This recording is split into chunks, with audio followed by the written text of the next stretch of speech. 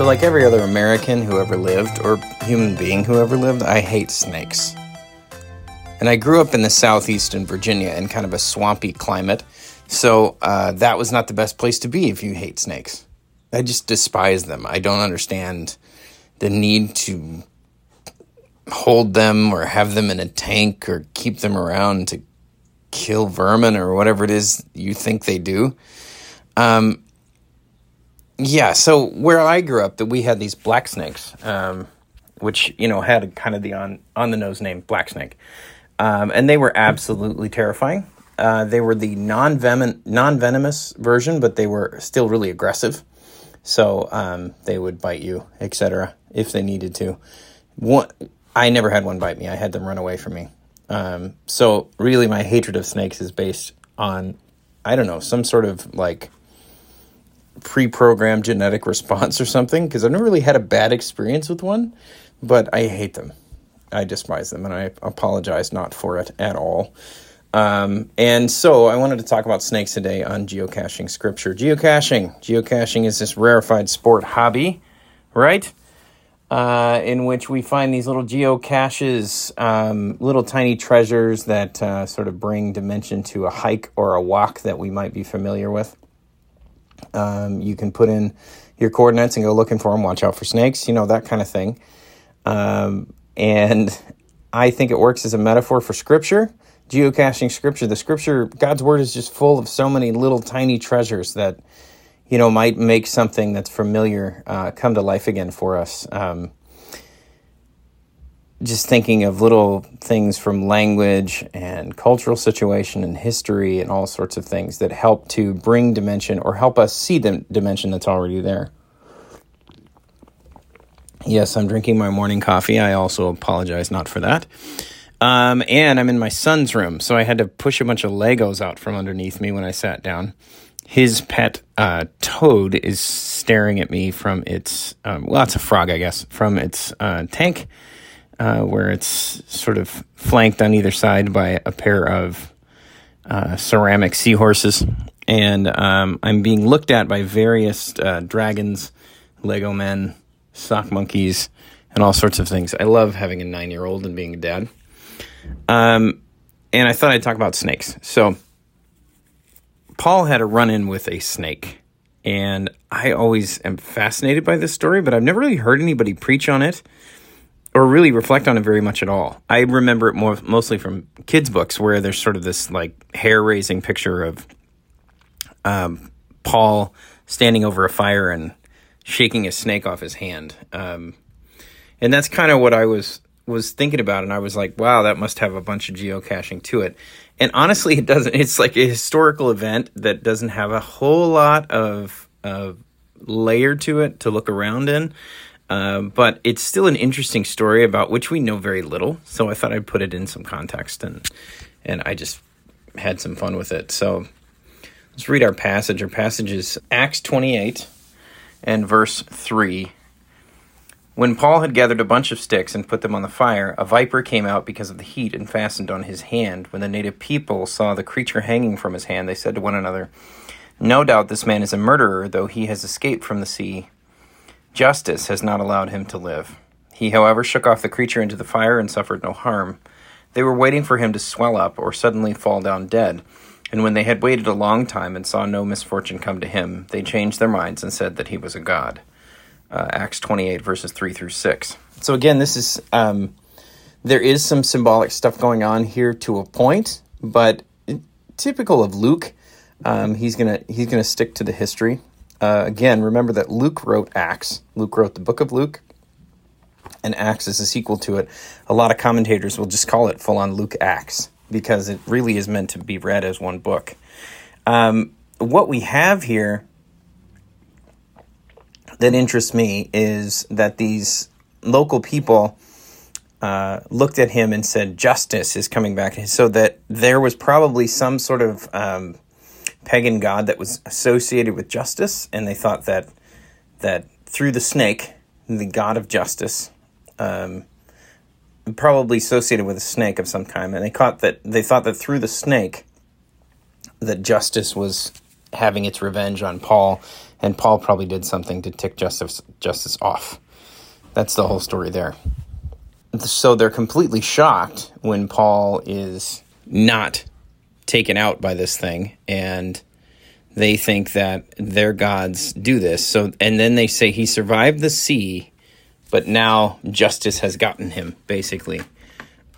He survived what was going on with the water, and now justice is coming after him. So what's interesting here is if you look at the passages before that, Paul is shipwrecked, and he is out on the ocean, or out on the Mediterranean Sea. The deal with that being that in the ancient world, people were pretty terrified of the sea. And the sea had a lot of power and a lot of things going on that they didn't fully understand. The Jewish mindset of what the sea was and what it was, what had power over it was really unnerving. And so you see these stories of the sea, and any time they interact with Jesus and the water, they're pretty shocked, like when Jesus walks on water, or when he puts down the big thunderstorm and all that stuff.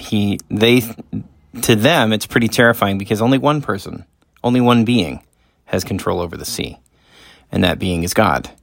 And that is what scared them about Jesus. So when Paul is in the sea, that would be really terrifying for his original listeners and original readers here. He's in the sea, forget it. The sea is uncreation, the sea is chaos. The sea will take him, and it doesn't. And then after that, he has a run-in with a snake. So I think we're running into two different cultures perceiving the things that are going on. For one, you have pagan culture, which I'm sure had its own legends of the sea and its own legends of the power of the sea, the mystery of the sea, and its own legends of snakes and fear. So the sea, a lot of people died there. You had snakes. They were venomous. They were scary. So all these beliefs and superstitions kind of gather around them. For the Jewish audience, the sea was, again, uncreation and chaos. One of the visions of the new heavens and the new earth is that there will be no more sea. Now, I don't think that means it'll be a desert, but there is taking away of chaos and uncreation in God's new and perfect world. So for the Jewish listener, the sea would have been this symbol of fear. And the snake, of course, would have been associated with the story of Adam and Eve and the garden. All that to say, Paul comes through them both. And I think that's what's kind of important here to this. Paul is unaffected by the gods, right? He is untouched by them because he is on mission from God. And God is in control over all these things. And this is a parallel. Acts is written actually like in a parallel structure to the book of Luke. So you have Jesus being crucified, Jesus being on trial. You have Paul on trial. You have Paul going through death-defying odds, or his experience of death and uncreation, and that is his time in the water. So this is that parallel to that. There is, of course, no parallel to the resurrection because that only happens to Jesus. But what we see is that Paul, who is on mission from God, who has control over nature, who has control over the sea and the snakes, makes Paul impervious to these things and unhurt by these things. And that's because Paul is on mission. And I think what that points us to, on the one hand, there's errors that can point us to.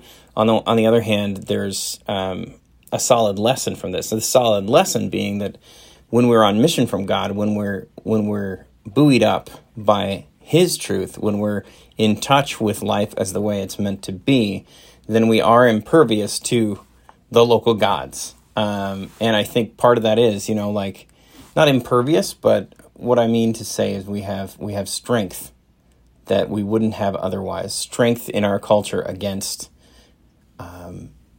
being bitter, being cynical, being vengeful, all these different snakes that culture can breed, right?